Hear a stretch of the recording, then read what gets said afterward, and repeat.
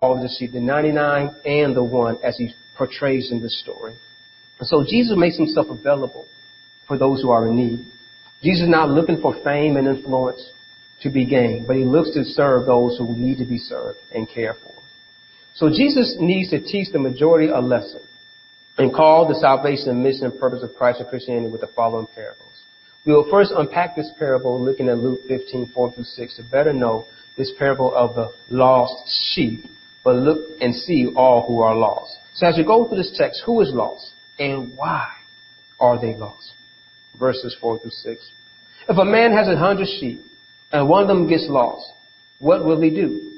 Won't he leave the 99 others in the wilderness and go to search for the one that is lost until he finds it? And when he has found it, he will joyfully carry it home or his shoulders when he arrives, for he'll call together his friends and neighbors, saying, rejoice with me, because I have found my lost sheep. First, to highlight here how the man counts all the sheep.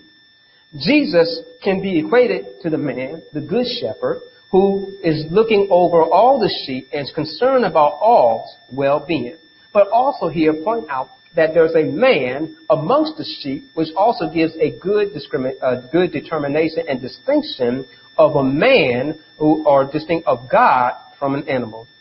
And so Jesus sees the whole picture. The man sees the whole picture. And so he looks to include all to become welcome in a community, in a fellowship, and welcome. That he's not discriminating because of your background, because of your ethnicity, or the notoriety of your sins, but also be welcome to fellowship and communion. That's why they were upset, because Jesus even ate with them. And so when you eat someone, it's a sign of acceptance and approval in the Near Ancient Eastern culture and community. And so for Jesus to eat with them was a sign that he accepts them and showing that he's welcomed them even though their background is checkered. I'm so glad that God is able to welcome us with checkered backgrounds, else none of us will get into the kingdom of God, because we all got a bad history. We all got some problems. We all got some skeletons in our closet that we don't want anything to get to the light of day. But thank God that he has washed us white as snow. He's forgiven us of our sins so we can come, repent,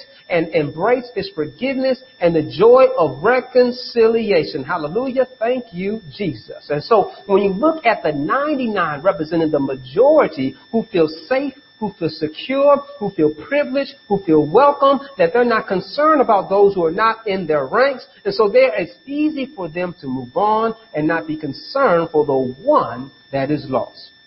And sometimes happens in our culture, right? Once you become rich, once you become affluent, once you become wealthy, once you have made it, you might forget about where you came from. You might forget about how you got to where you are and how people helped you to get there. And now that you've made it, you want to look down and not pull other people up and help them to be successful.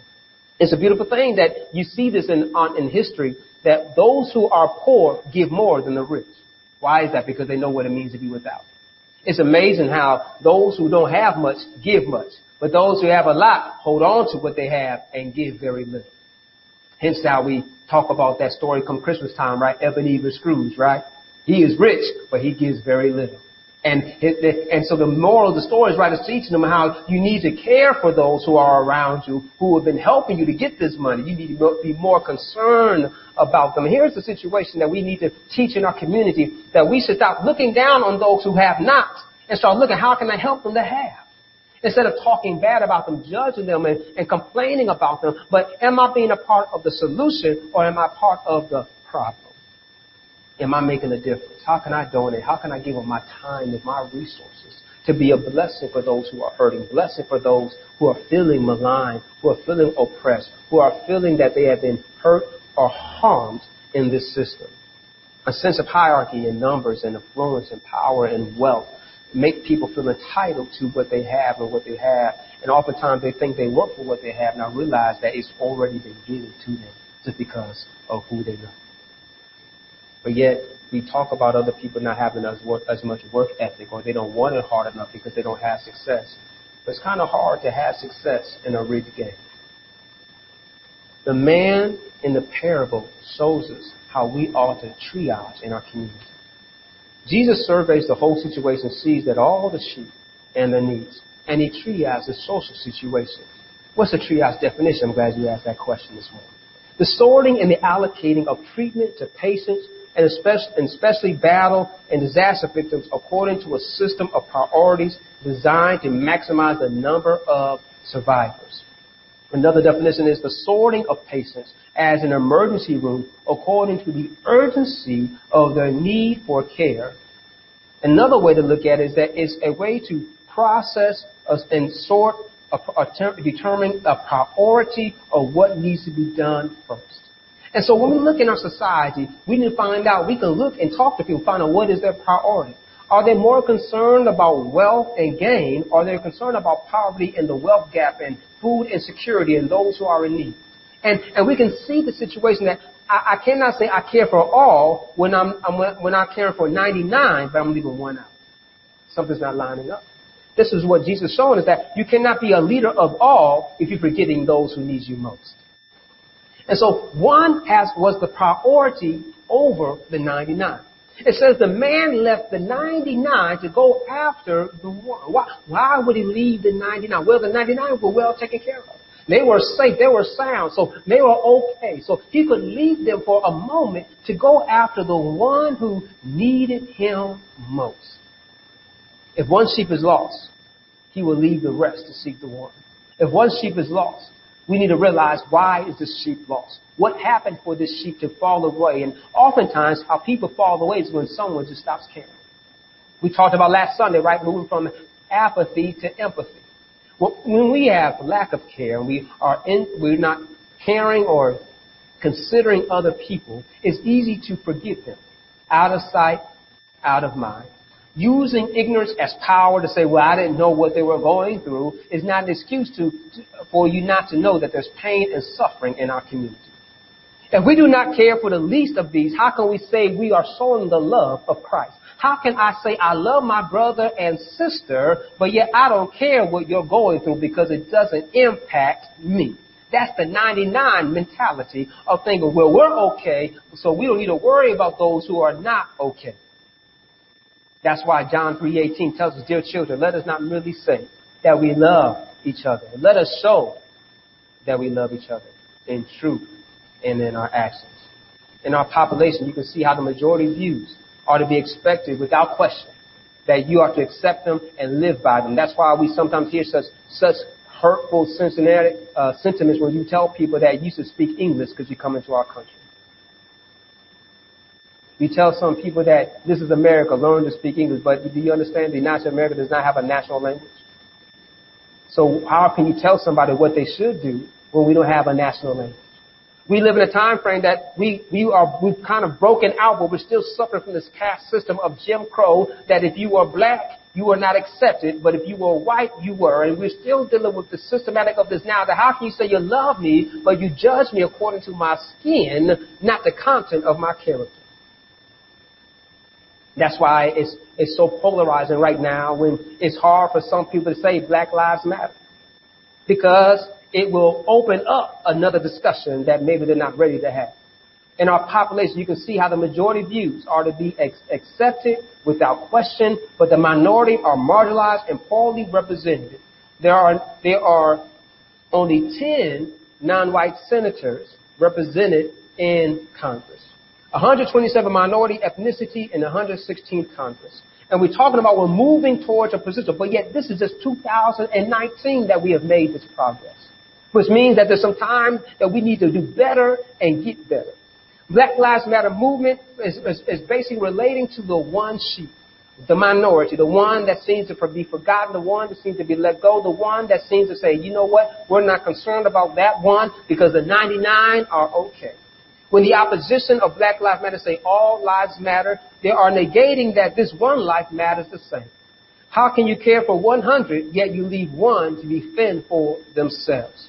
The one are often ignored, the one are often forgotten, the one are often the minority that do not look like everybody else. Sometimes, as we use the terminology, right, the black sheep of the family, right, which means this is the bad one. This is not the good one. It's a funny thing, right, how black is associated with negativity. And so the black sheep of the family, Black Lives Matter, is not taken with affinity. It's not taken with appreciation by majority, but many are want to make it a hateful terminology when realize it's been hate that's been put on them. And so we need to understand, how can we break these barriers? How can we break these barriers so much? And can we have more empathy and more openness, concern, and love and care? To say, if all lives matter, then how can I treat you with respect? How can I treat you with love and dignity? How can I make you feel comfortable that you are welcome to this table? That your voice matters, that you're being heard, your needs are being met. I am concerned about what's happening in your community, in your zip code, in your ward, in your area. This is the kind of community of love that Christ has shown us, that we cannot get caught up with this 99 mentality and we forget the one. If one is suffering, we all are suffering. We're all part of this community. Christ wants unity. He wants us all to come together. He wants all of us to become one. But the Pharisees and the teachers have these barriers of judgment and discrimination and self-righteousness. That they look down upon those who don't meet their standards, who don't agree with all their views. We need to understand that we're not always going to agree on a lot of things. But one thing we should agree, that we're all made in the image of God. And we all deserve love, kindness, forgiveness, and gentleness. That Jesus calls us to love one another. He even calls us to love our enemies and pray for them that persecute us. He calls us to turn the other cheek. He calls us to do unto others as we have them do unto us. We are to love the Lord our God with all our heart, with all our might, and all our strength, and love our neighbor as we love ourselves. When we apply these principles, then we understand that if one is hurting, then that's me hurting. How can I go help that one that is hurting? Jesus sees the need to help those in need. And we see the need to help those in need. Let us not judge them. Let us not talk down upon them, but let us address them and help them get up. Let us encourage them and push them to be and give them access to what we have access to. Let us share what we have, the wealth we may have, the resources we may have, and be a blessing to people and be encouragement to them. Imagine if we could be more of a community that shares than tries to hold on to what is ours and leave people to fend for themselves. That's why the man went out, because the other that one was left to fend for themselves. They had no one to protect them. They had no one to be their voice. They had no one to care for them. But so therefore the man realized that I'm missing one. If I'm missing one, I need to go after that one and bring them back into the fold, into the family. And so look what the text tells us. If a man has 100 sheep and one of them gets lost, what will he do? Won't he leave the 99 others in the wilderness and go search for the one that is lost until he finds it? And when he has found it, he will joyfully carry it home on his shoulders. See, there's joy in recovering those who are lost. There's joy in reclaiming those who've been kicked out. There's joy in fixing what has been wrong. And that's why Jesus had come. He didn't come to judge. Hallelujah. But he came to save. There's joy in this restoration. There's joy in reclamation. So help people, not blame them. We need to encourage them and bring them in. Jesus has pointed this out in Luke 4th chapter, verse 18, prior to this 15th chapter we're dealing with, right? The Spirit of the Lord is upon me, for he has anointed me to bring good news to the poor. He has sent me to proclaim the captives and be released, that the blind will see and the oppressed will be set free. He's quoting Isaiah 61, saying, the Spirit of the Lord is upon me, for he has anointed me to bring good news to the poor. And so Christ has come to redeem and celebrate and bring forth all to a sense of commonality and success. Jesus' desire for us to be one, to be united, the true love, the true fellowship. It's highlighted how he closes out this parable, verses 5 through 7. It says, and when he has found it, he will joyfully carry it home on his shoulders. When he arrives, he will call together his friends and made the same. Rejoice with me, because I have found my lost sheep. Oh, glory be to God. This is why the man will carry the one and bring it back to the 99 to make the family complete, to celebrate the unity they have in the community. Verse 6 and 7 says, when he arrives, he will call together his friends and neighbors, saying, rejoice with me, because I found my lost sheep. In the same way, there's more joy in heaven over one lost sinner who repents and returns to God than over the 99 others who are righteous and haven't strayed away. So just as God wants us to rejoice on earth, He's rejoicing in heaven. And so we need to be careful that we don't forget the Lord, that we don't throw the baby out with the bathwater, that we don't just put people aside because we disagree with them, and we don't like them or we don't like where they're coming from. But yet we need to address ourselves and start realizing that, am I willing to go out for the one that, can I be the voice for the voiceless? Can I stand up for those who have no one else to stand up for them? Can I represent those who are truly in my community, who elected me to this office, who I sit and serve? And so with good conscience, we need to be concerned. Am I loving my neighbor as I love myself? Let me not put my priorities ahead of somebody, but let me realize that Christ, what do you call us to do? You call us, Lord, to love one another, care for one another. And so what are we willing to do? And so let's love for the one and the 99. Let's not choose one side or the other. Let's look together and say, how can we come together? And so we need to figure out how to say, which is a priority right now? Who needs to be served? Who needs to be heard in this community? Do I see the need? And just think about it, right? If you came into the emergency room and you got a paper cut and you demand for them to see you, but yet someone else is suffering from a heart attack, you might be able to understand, like, okay, they might want to see this person first. What's the priority? We need to realize that there's some people who are hurting more than others. Are we listening to them? Are we caring for them? Or are we only paying to the majority? So let's be mindful that God desires for us to rejoice with one another. Let us weep with one another. Let us celebrate with one another. There's more joy over that one than the many. How can we have this more joy? Let's go look for the one. Let's go look for the one and bring them in. And once we find them, let's go out again and keep on each one, each one. And we can continue rejoicing here as a rejoicing in heaven. There's more joy when we repent and we return to God. We too should look to rejoice in restoration and not push for separation. But let us preach reconciliation, the gospel of Jesus Christ. Father, we thank you, Lord, that you look after the one. We thank you, Lord, that you see the 99. We thank you, Lord, that you see us all to be yours. So help us, Lord, to see the same way. That when one is hurt, may we see their pain. And may we come together in unity and love one another. Father, help us, Lord, to repent and return back to you. Father, many of us have strayed, have gone away, got lost some way, some fashion. But we thank you, Lord, that you can see us. And we thank you, Lord, that you'll never leave us nor forsake us. So we surrender to you right now, Lord. Have thine own way. In Jesus' name, Lord, we pray. Amen. Thank you so much for joining us this morning. If you enjoyed this message, please continue to share and post and like on Facebook and our website and on YouTube. And look forward to worshiping with you again on Bible study. You join us in Zoom and live on Facebook.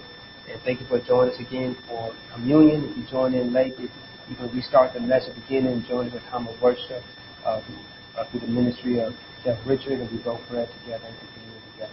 Thank you. God bless you. Until we meet again, Jesus loves you. And so